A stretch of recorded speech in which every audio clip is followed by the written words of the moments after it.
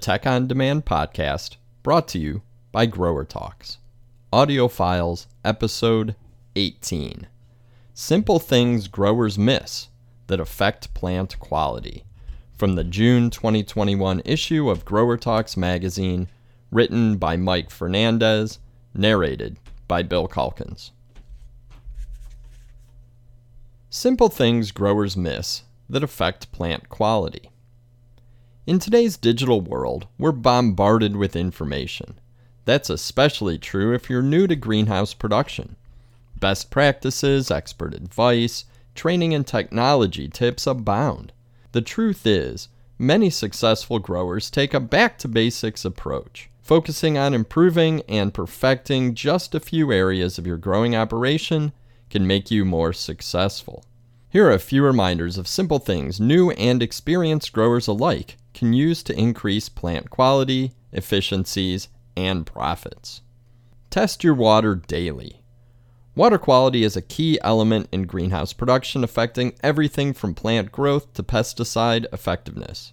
Testing your water each morning before irrigation systems start can help avoid mistakes in the growing process, saving you from additional problems down the road.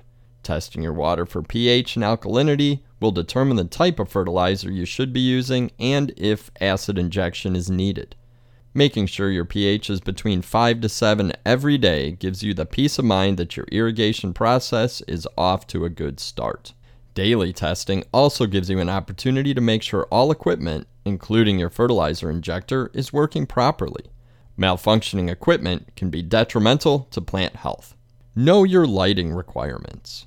Managing light levels for your crops can be a tough task, but growers know it's an essential key to controlling plant development. One of the factors growers can miss is learning the lighting requirements it takes for each variety to flower. Taking the time to learn these requirements can make your crop planning easier and enhance crop quality. One rule of thumb is that long day plants should be rooted in short days and short day plants in long days. If you're trying to manipulate a long day plant to flower early, night interruption from 10 p.m. to 2 a.m. will do the job. This can be done with as little as 10-foot candles of light. Temperature control. Temperature can be a great tool for growers as it can help control crop development. Varying negative or positive temperatures, DIF, can help you slow or speed up plant growth. Depending on the needs of the crops, growers can enact temperature variations in the early morning hours and still maintain a good average daily temperature, or ADT. If a crop needs to grow faster, growers can warm greenhouse temperatures from 4 a.m. to 10 a.m. to help achieve more growth. If plants are maturing too quickly, lowering to colder greenhouse temperatures in that time frame can slow plant growth. The majority of plants will grow well between 65 to 72 Fahrenheit or 18 to 22 Celsius. Remember that temperature is a tool to achieve desired growth. Heat means development, so if you need your crop to grow faster, temperature is a great tool to achieve the desired results. Input tips. One of the best ways to assure quality is proper handling of your unrooted cuttings or liners. At best, a damaged input can make a crop more challenging. At worst, it could lead to crop failure. When unrooted cuttings arrive, they should be stuck as soon as possible. If more time is needed, they need to be stored in a cooler. Creating a sticking priority list can also be a big help. Following that list can assure that priority items are being stuck first. I use a system that ranks each variety on a scale from 0 to 4. 0. Varieties that take priority over all others. This number can also be used when you receive more difficult or problem varieties from suppliers.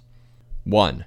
Varieties that are first in the sticking order, typically more difficult varieties such as Lobularia, Portulaca, and Euphorbia. 2. Moderately difficult varieties such as Coleus, Dahlia, and Lamium. 3. Varieties that have a little longer holding time such as Angelonia, Nemesia, and Osteospermum. 4. Items that can be held in the cooler longer without damage, including Heuchera, Ajuga, and Gaillardia, the double-flowered varieties. PGR timing. Every grower needs to know which plant growth regulator works best on their crop variety before applying. Most breeders have good communications on PGR use. Always read the label. Knowing the best time to apply the proper PGRs is a crucial second step. Early PGR applications in the liner and after transplant can help eliminate applications later and help produce a better quality plant. Less time applying PGRs translates into lower labor costs, not to mention the savings in lower product use. Scouting for pests. Growers should be scouting for pests on a weekly basis. Monitoring sticky cards can give you a sense of the insect population in your greenhouse. It can also tell you what insecticides are working. Charting your data on a graph can help you find trends and keep you and your team on track. Scouting for disease. Vigilant scouting for disease can help stop a small issue from becoming a big problem. Begin by checking the new plants or cuttings as soon as they arrive at your facility. After sticking or transplanting, set a regular schedule for scouting. At a minimum, review the crops at least once a week. If you have an area of the greenhouse that has higher humidity, that could be considered a problem area and may require more frequent inspections. Taking the time to focus on the basics can make a big difference in your growing operation. Keeping track of your failures as well as your wins can help your business run more efficiently, be more profitable, and ensure more success down the line. The end.